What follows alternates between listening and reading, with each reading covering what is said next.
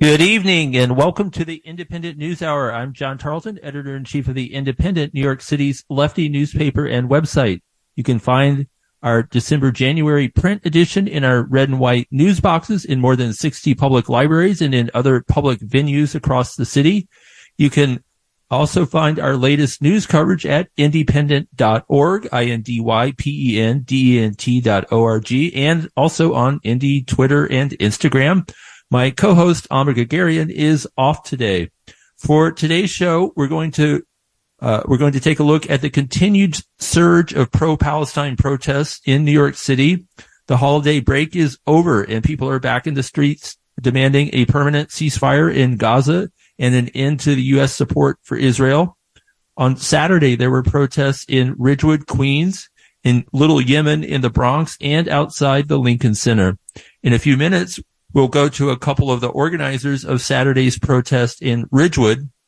But first, we start with yesterday's shutdown of lower Manhattan traffic by pro-Palestinian protesters who made national headlines when they blocked inbound traffic on the Brooklyn, Manhattan, and Williamsburg Bridges and outbound traffic at the Holland Tunnel on the west side of Manhattan.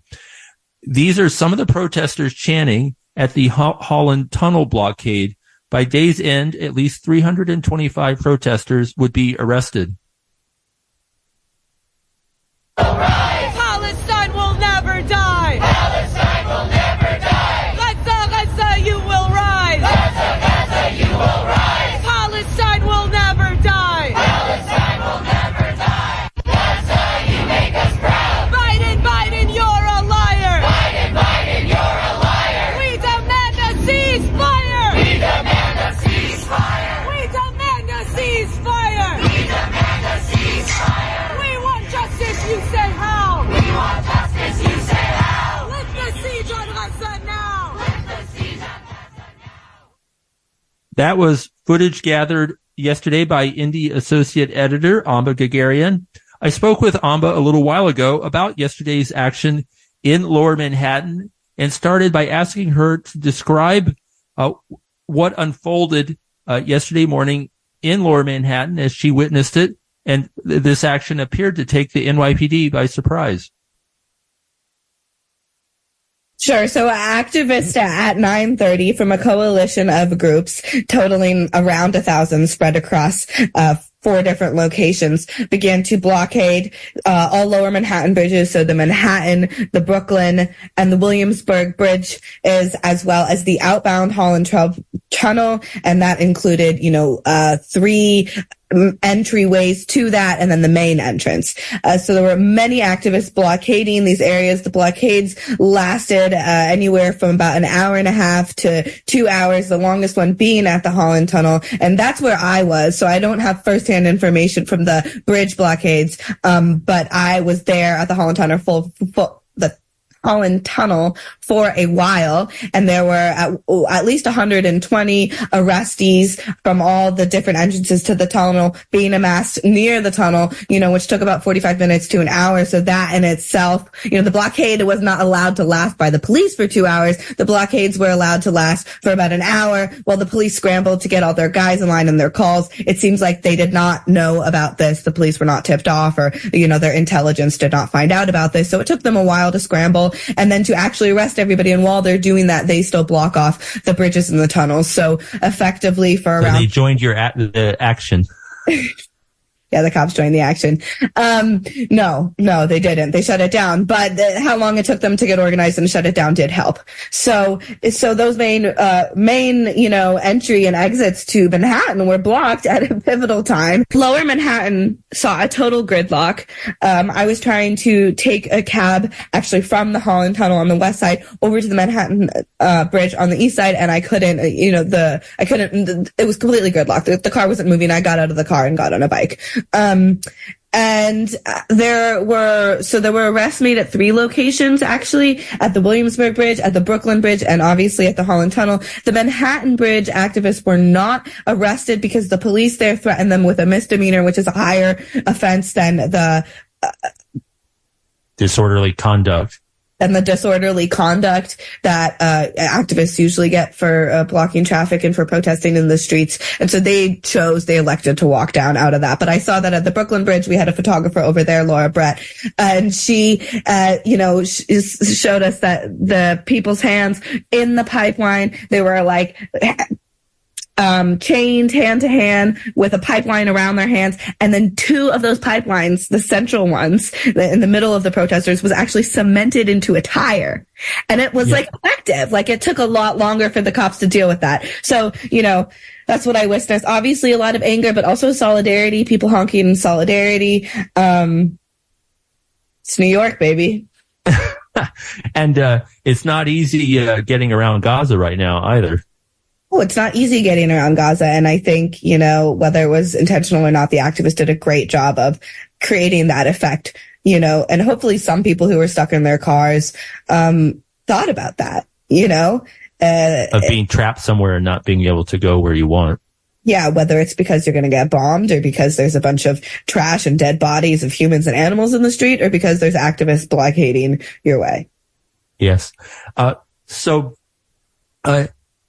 Can you elaborate on a little bit more why the protesters felt like they needed to take this action? Right, and escalation.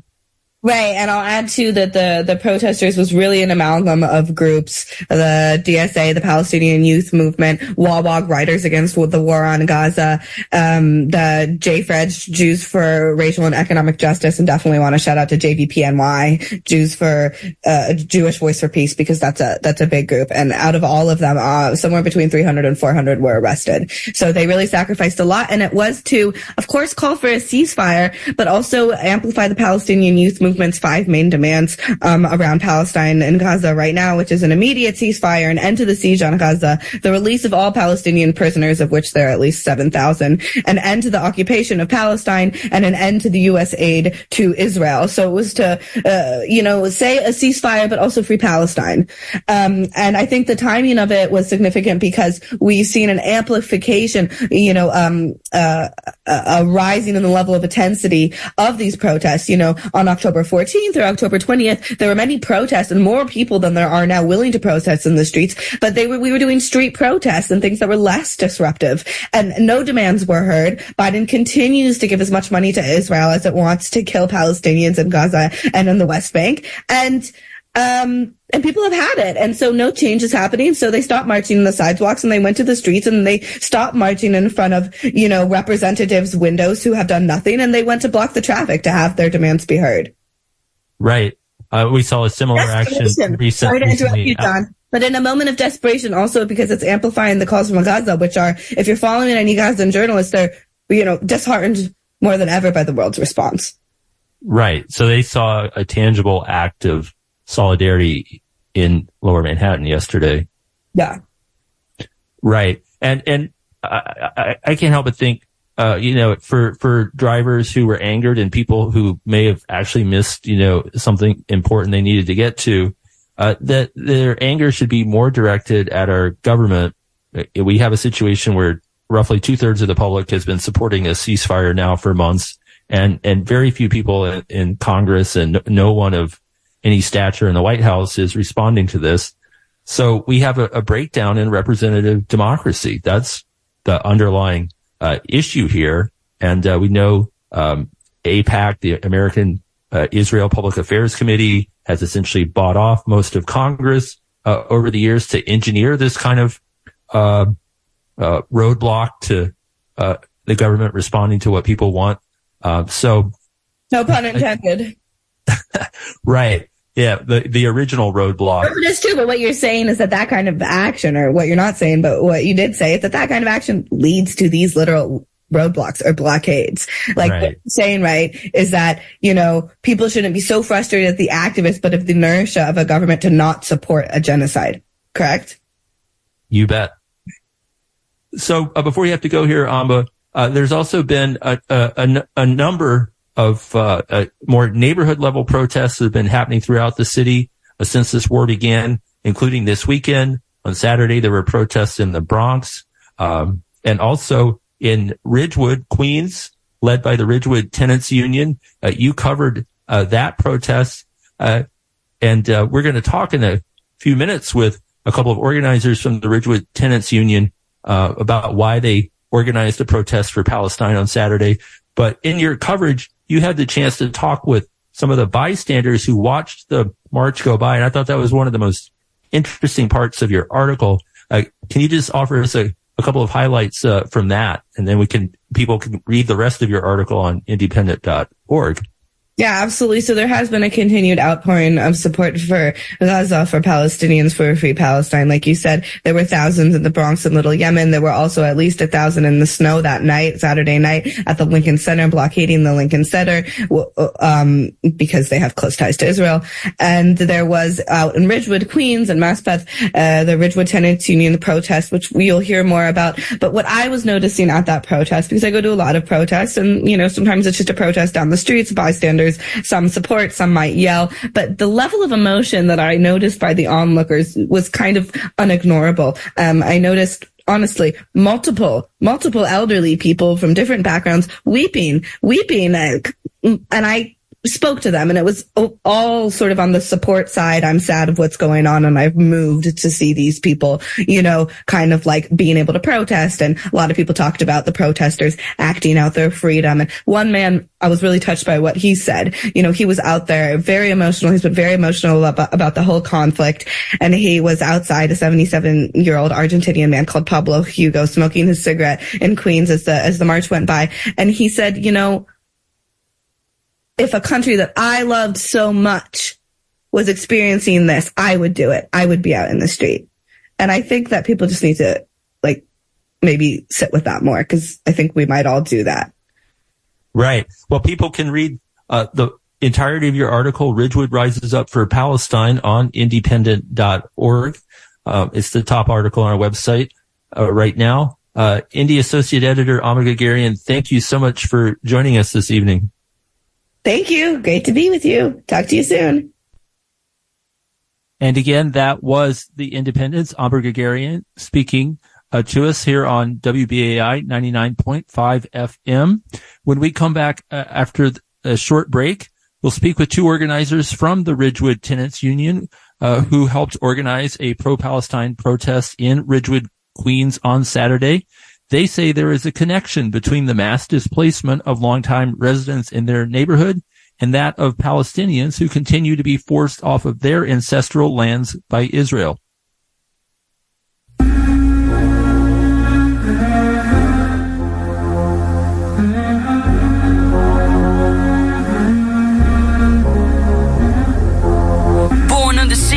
Place where you can't leave, smoke's in the air, so it makes it hard to breathe. I need my family, protect them from the disease. I went to chase my dreams, hoping that they rescue me.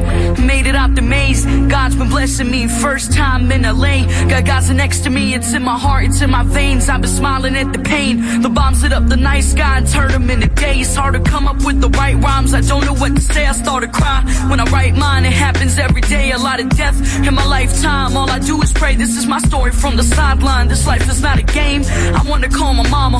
I hope she charges the phone. Hope my brother's not alone. Hope that one day they'll be grown. This is genocide, but this time it is televised. Don't believe all that you see, cause they be telling lies. I call my blessings, not the problems. From the bottom where the robbers acting violent, killing toddlers, bombing us with helicopters. They see me on that TV and they calling me the monster. That only makes me strong against the world. So I do it for the world.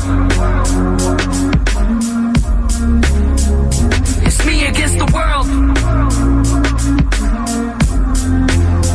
So I do it for the world.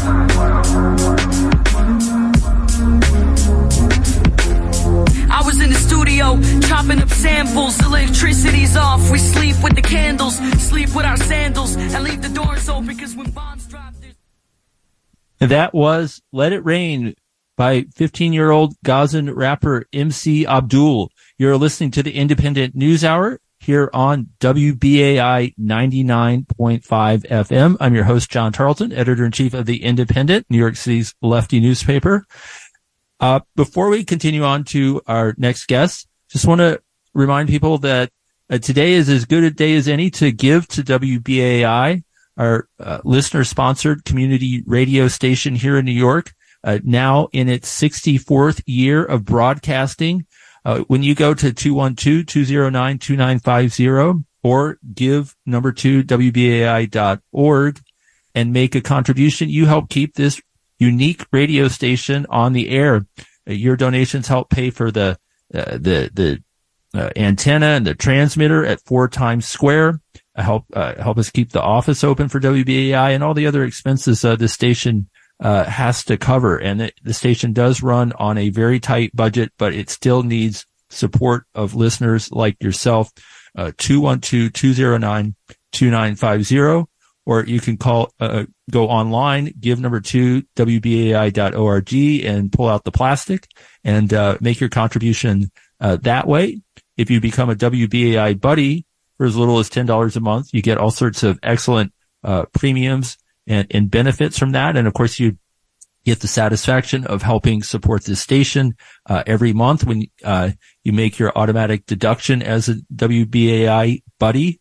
But however you do it, whether you call at 212-209-2950 or go to give number 2 WBAI.org, it makes all the difference.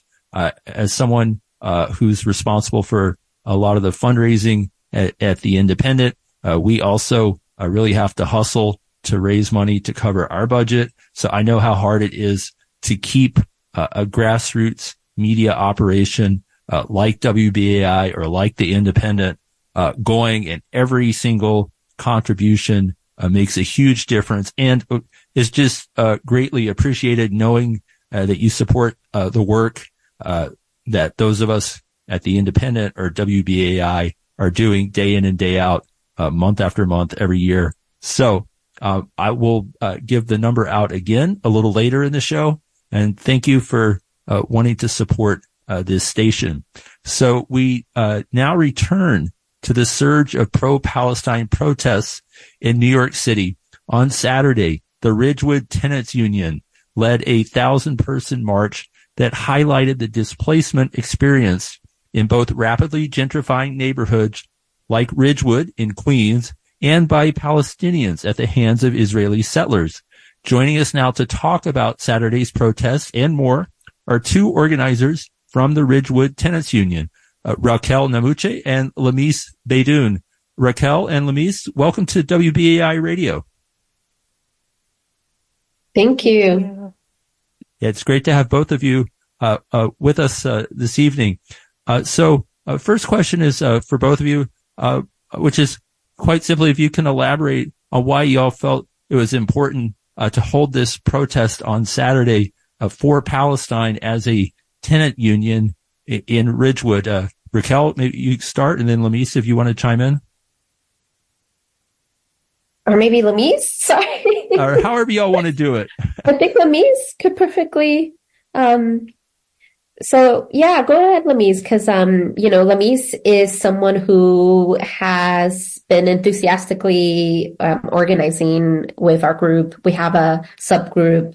We call it Ridgewood for Palestine.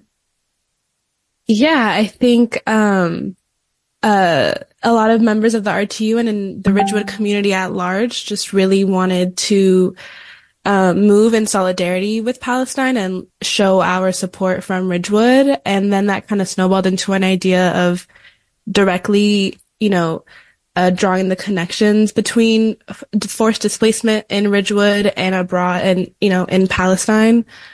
And then I also think it was about letting the more conservative groups of our neighborhood know that the support for Palestine is loud in Ridgewood and is unwavering and, strong. Great.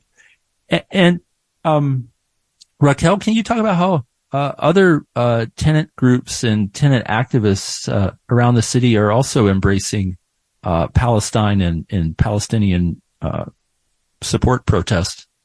Yeah, I will say that, every time I go to a direct action being organized by, groups throughout the city, I always see members of various tenant unions involved, right? Like in yesterday's action, there were various members from RTU involved, from various, other autonomous tenant unions.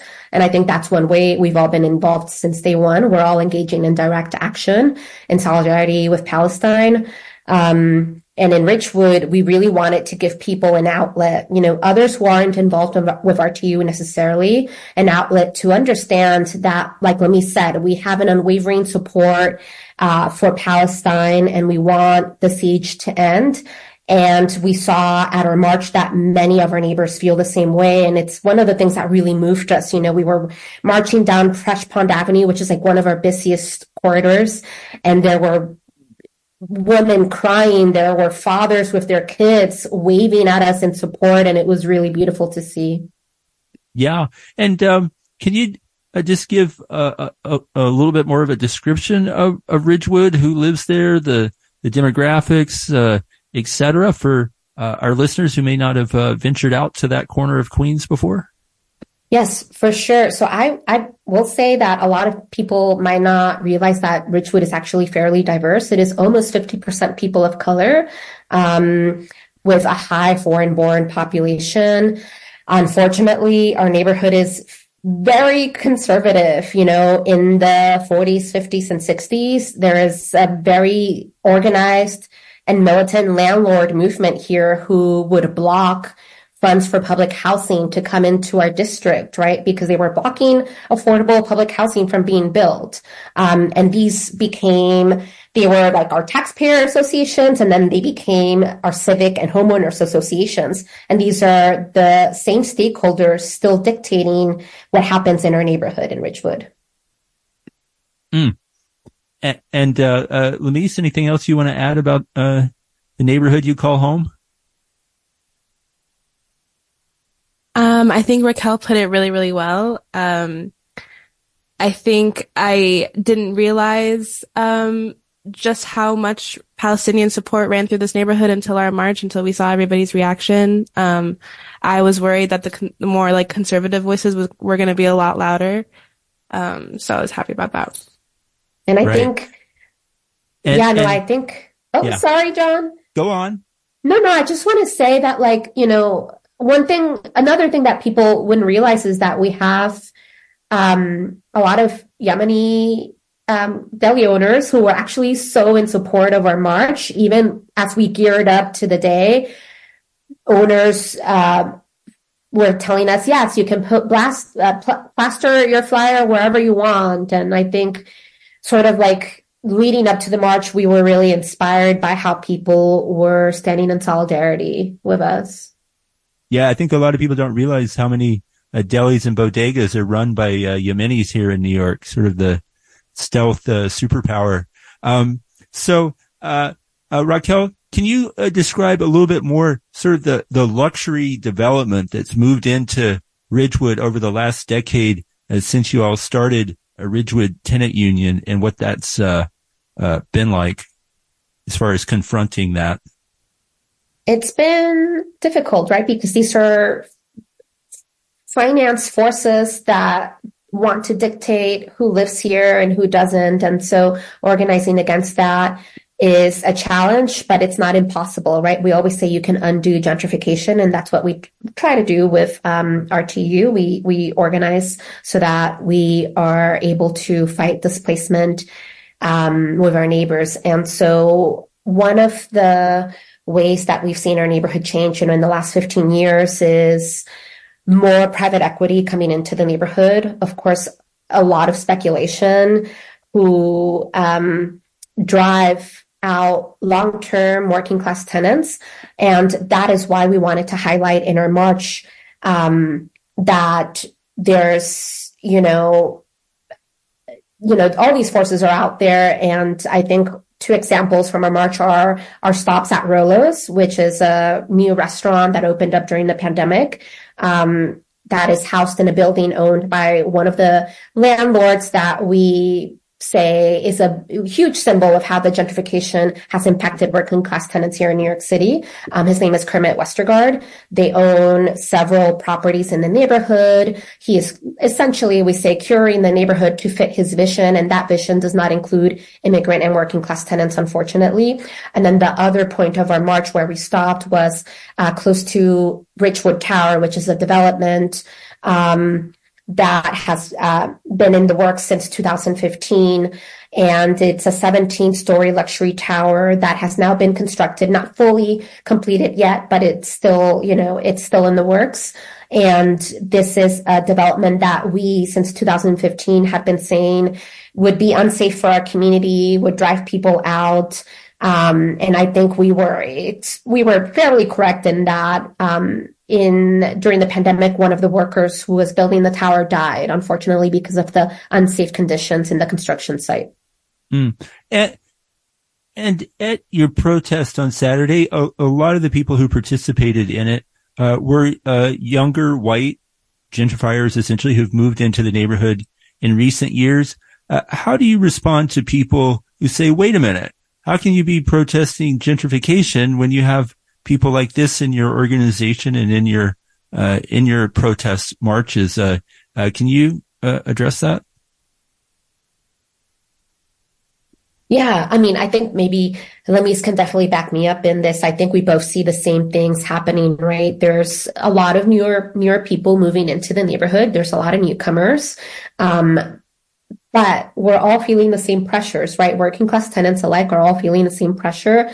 And, one of the things that we believe in with our group is that we don't want to create a narrative of us versus them, because we've all got to come together to fight back against finance capital, right? That is driving all of us out. All kinds of people hit us up all the time saying, hey, my rent is being jacked up by 200, 500, or being doubled, right? And that is immigrant undocumented neighbors alike, just like the white newcomers into the neighborhood. Yeah, and I would just add that as long as these, gentrifiers are coming into our neighborhoods, the least we can do is put them to work, to mobilize them, and to, make sure that they are doing something for the neighborhood. Right. They can try to be more a part of the solution than the problem. Exactly. Right. And another aspect of gentrification frequently is more intensified policing. Real estate interests, when they're trying to jack up the rents, they want to make sure their sort of new high value tenants feel completely comfortable, and will often urge the mayor and the police commissioner to, have more boots on the ground, as it were, in a neighborhood. Can you talk about that a little bit, and then sort of the much more aggressive and violent version of that we see in places like the West Bank in Palestine, where you have settlements that get set up and the occupation accompanies them?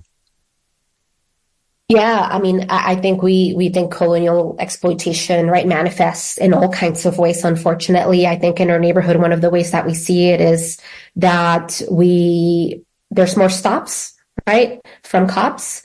There are studies that show that in gentrifying neighborhoods, there are definitely more stops and more arrests made of people of color. And one of the things that I personally have noticed in Ridgewood, and I've lived here now nearly 20 years, is that in the last 5 years, where I've seen more and more gut renovations in buildings and more fancy boutiques and cafes opening up, I've also seen more NYPD surveillance cameras popping up on street corners. There's one right across, one outside my street, and you wouldn't think that they would put one on Summerfield and Seneca, where I live, right? And maybe I shouldn't say my cross streets on the radio, but block party. Block party at Raquel's block. But it's true. You wouldn't think it, but around where I live is one of the hubs in Ridgewood that is quickly gentrifying, unfortunately. Mm-hmm. And Lamisse, before we have to go here, you're a child of Lebanese immigrants who came to this country, and we just recently saw a really chilling comment from Israel's defense minister, or maybe more accurately, war minister, Yoav Gallant, one of the top figures in that government, saying that if Hezbollah doesn't back down and do what Israel says it should, that Israel could carry out a cut and paste on Beirut, just replicating what they did to Gaza City, which was completely obliterated and kill many thousands of people. Your reaction to that, and what's your sense you're hearing from Lebanon about how people are feeling about this situation right now? I can't say I'm surprised. I mean, different Israeli officials have been making comments just like that, since the early weeks of the war.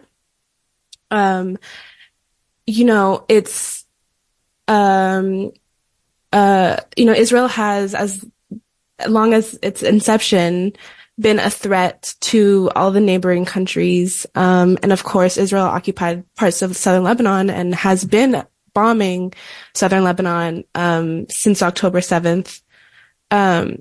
So I think that is why we, or at least I, see the Palestinian struggle as my struggle, because we have a common enemy. And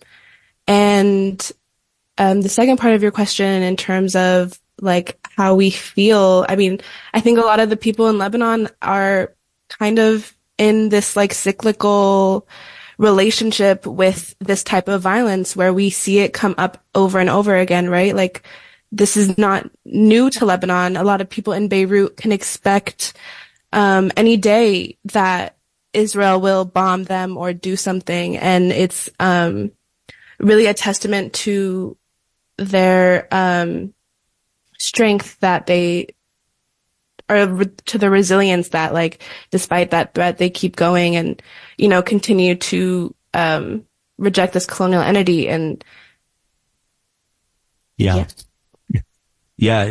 I mean, I think we're all wondering what's going to happen next. So we're going to have to wrap up here in a sec, but Raquel, can you tell us more about where people can find out information regarding the Ridgewood Tenants Union? On our Instagram, just Ridgewood Tenants Union, we will, this year we promise to have a functional website. I also just want to shout out all the amazing, powerful groups that were there with us on Saturday, because there are various folks from all over the city. Mexicanos Unidos was there and spoke. Crown Heights Tenants Union. Both of our tenant unions were founded around the same time in 2013, 2014, and we're close allies and all fighting together against displacement in New York City. Brooklyn Eviction Defense. Housing Youth Movement, all kinds of amazing groups. And if you all go to our Instagram, you'll see a nice little recap of our march. Great. And of course, we have Amba Gagarian's reporting on Indypendent.org. Ridgewood rises up for Palestine. Just one other announcement. We've been in touch with Jackie from the Ridgewood Tenants Union, who is going to help us set up one of our outdoor news boxes near the Seneca Ave subway station on Myrtle Ave. And I know other members of the Tenants Union are going to help look out for that box. And we look forward to bringing more copies of the Indypendent to Ridgewood every month. Nice. And I thank both of you, Raquel Namuche and Lamisse Beydoon, for joining us on the Indypendent News Hour. Thank you, John. Thank you always, John. We love the Indypendent. Yay. All right. Great. We'll be back with more after this short break.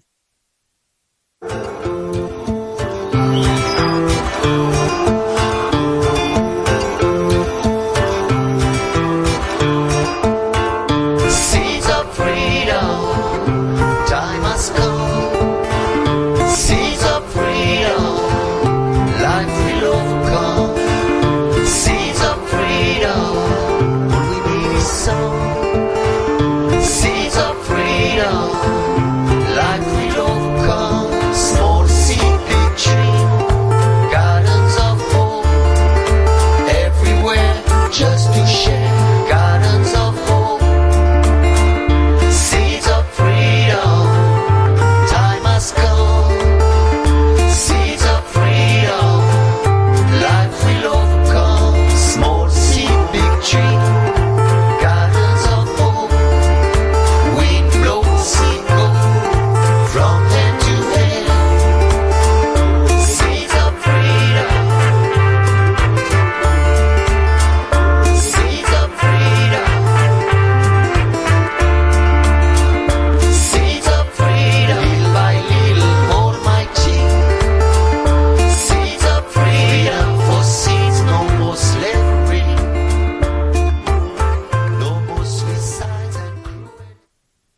That was Seeds of Freedom by Manu Chao.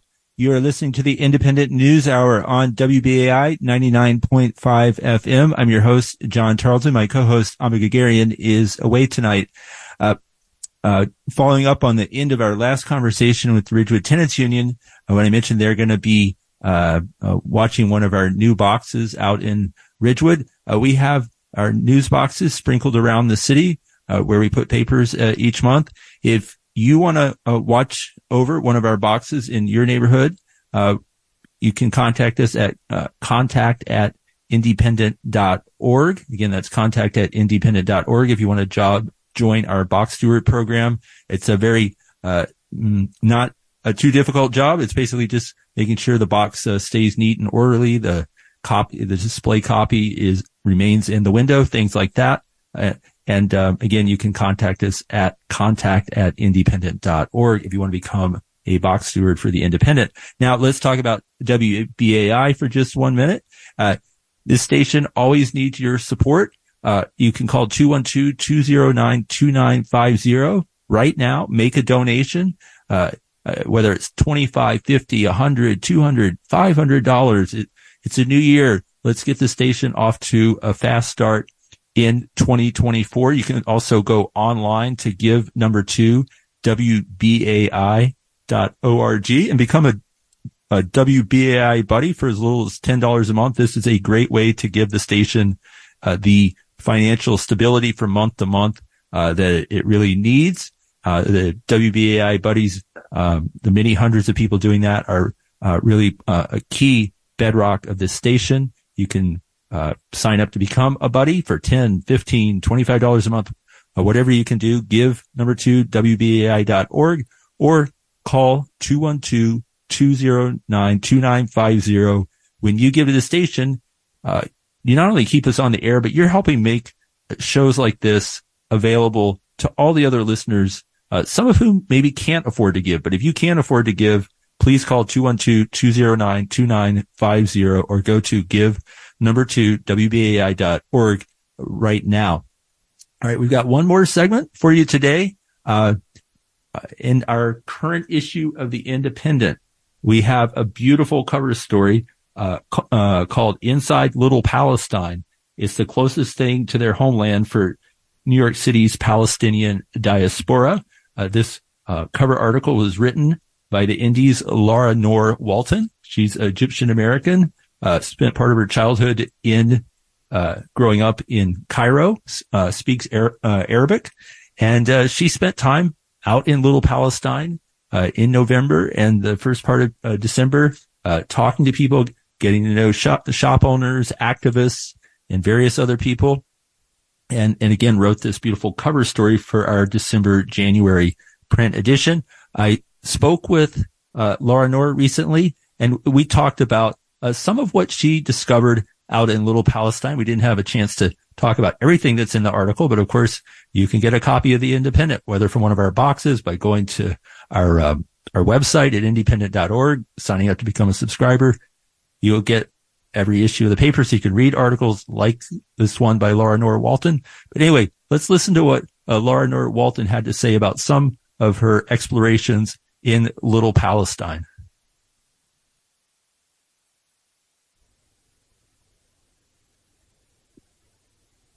Lara-Nour Walton, welcome to the Independent News Hour, and congratulations on your fantastic cover story in our new issue. Thank you so much for having me, John. It's a pleasure to be here. My pleasure as well. So you start in the very beginning of your article about kind of how it's a special place when you arrive out in Little Palestine, out in Bay Ridge, there in South Brooklyn. Can you just talk a little bit about that kind of sensibility you felt and why you felt at home there in a way you maybe don't in other parts of the city? Absolutely. So I think one of the most sort of like indicative statements about Bay Ridge that I got during an interview is from Abdullah, who is affiliated with Within Our Lifetime. And he said that Bay Ridge is sort of the closest that so many Arabs can get to home.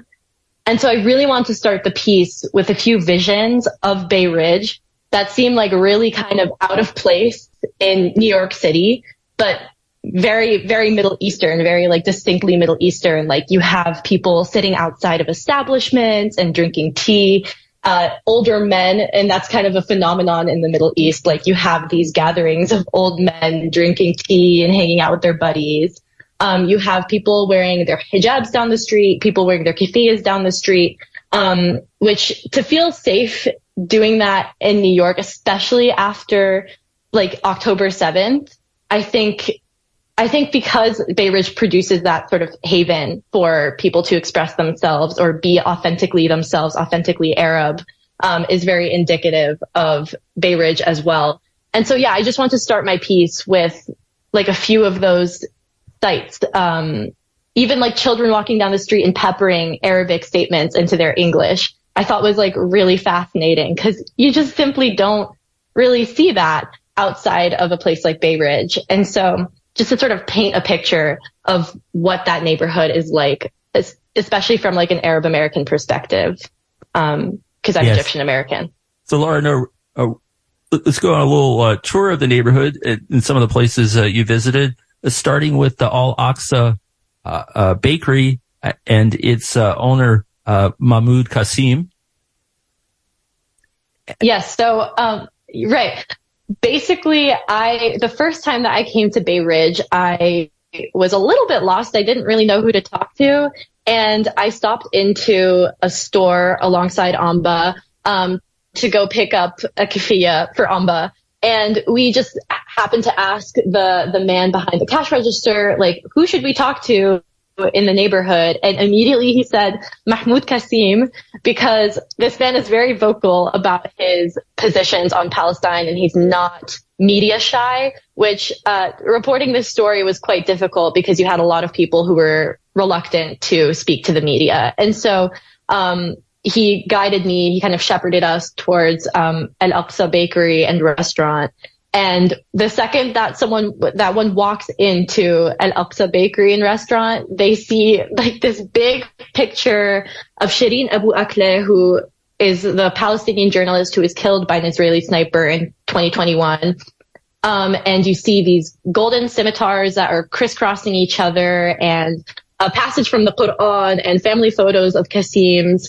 And that's just the second that you walk in, like immediately you know that you're like in an establishment that wants to sort of tell you something about the ownership and where the ownership stands.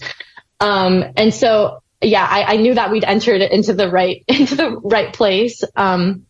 Mahmoud actually wasn't available for a while when I first entered into Al-Aqsa. And so I sat in the back and basically the people behind the counter who were preparing the food couldn't speak much English. And so we were sort of speaking to each other in Arabic, and they very generously, in true Middle Eastern fashion, offered me snacks as I waited for Mahmoud to come.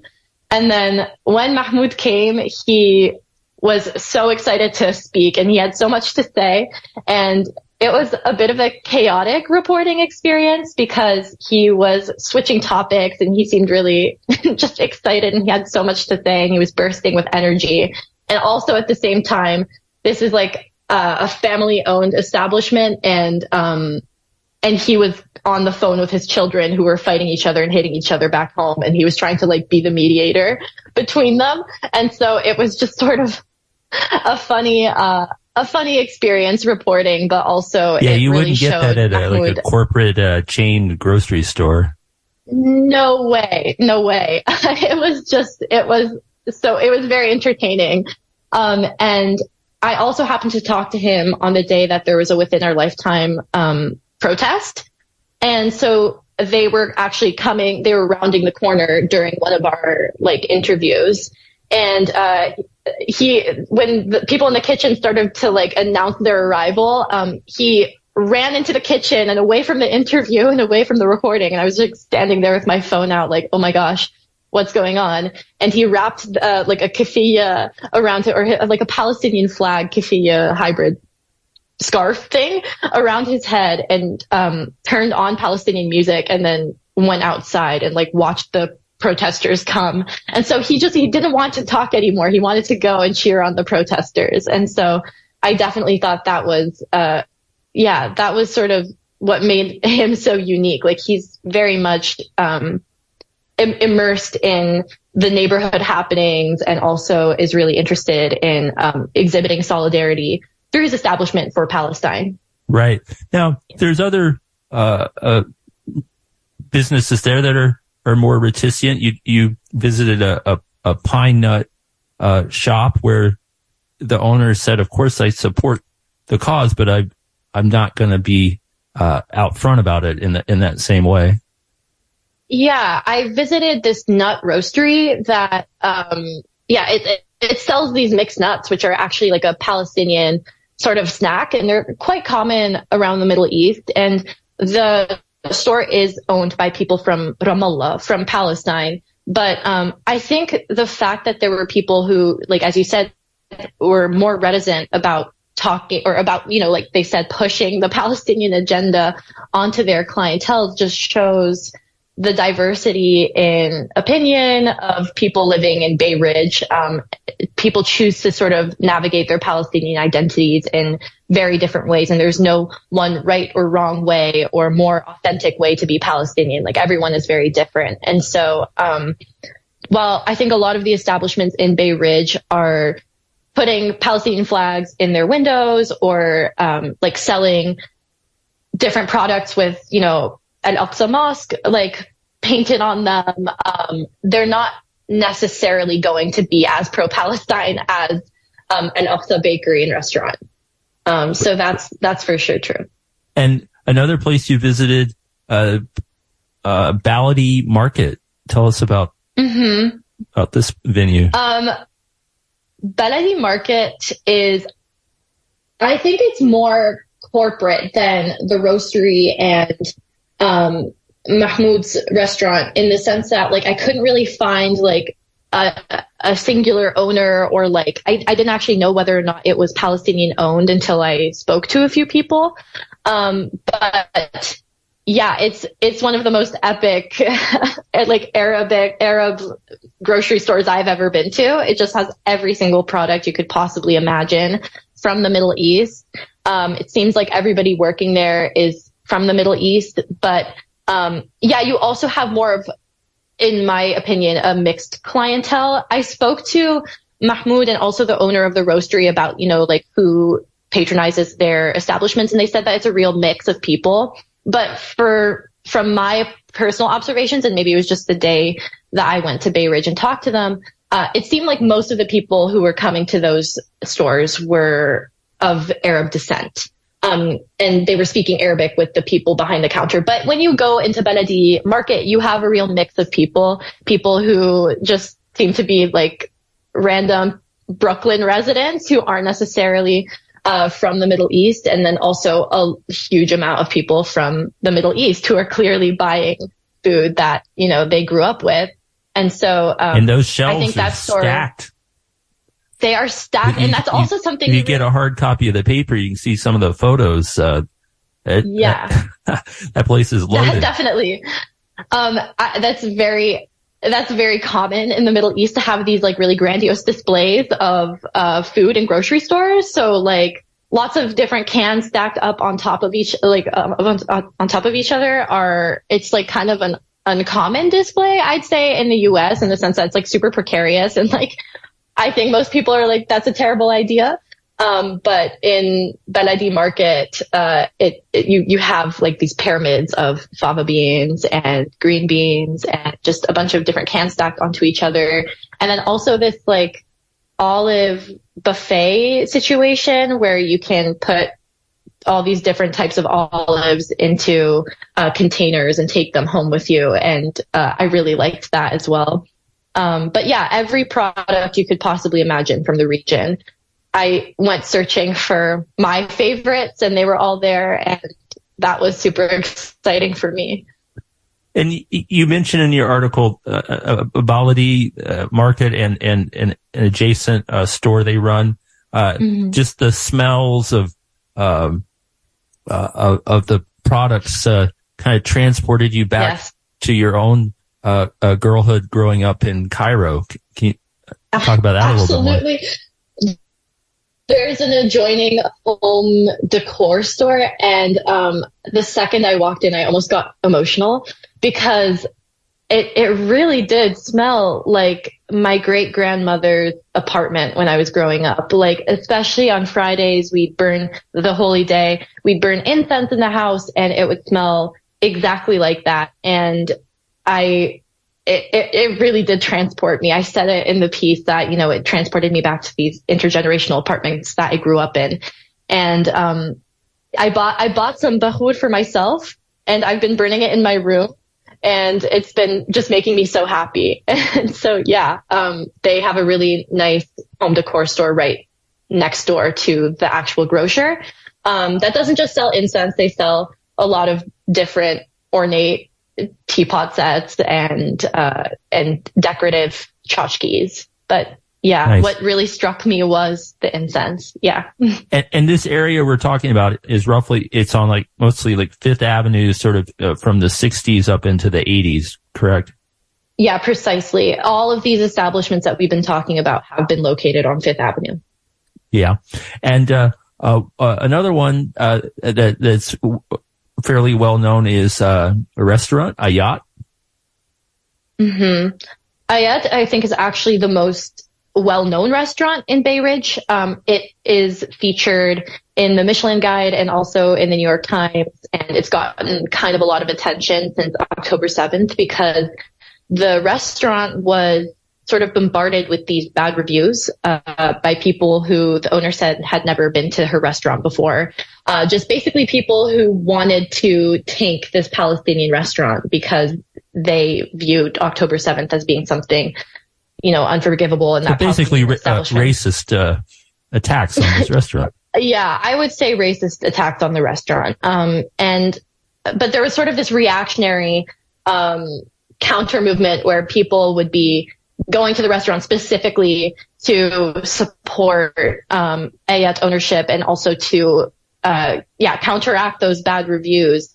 And so definitely people were noticing that people were flooding the restaurant with bad reviews and wanted to sort of create some kind of bulwark against that and to really ensure that Ayat can remain a popular spot.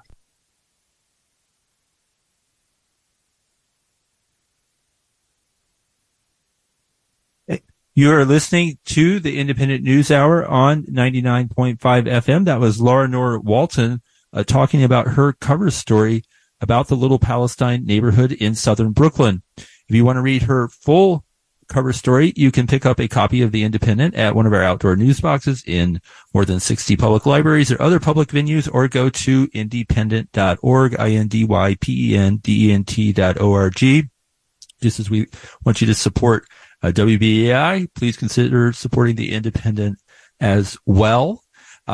And just want to, before you have to sign off here in another minute, let you know there's more great shows coming up on WBAI this evening. Democracy Now! Half-hour edition, following in a few minutes from 6 to 6:30. Interpersonal Update with Harriet Fraud Wolf from 6:30 to 7 p.m. Revolutions Per Minute, the show of the New York City chapter of Democratic Socialists of America from 7 to 8 p.m. Out FM from 8 to 9 p.m. Cat Radio Cafe from 9 to 10 p.m. and The Sweet Spot from 10 p.m. till midnight. And want to thank our board operator, Reggie Johnson, as well as Amber Gagarian, who made all our musical selections for tonight's show, as she does for every show. Our final song for tonight is Dami Falastini, or My Blood is Palestinian, by Muhammad Asif, it's a Palestinian liberation song that often graces the streets of Bay Ridge. أنا نهلي أنا فديهم أنا دمي فلسطيني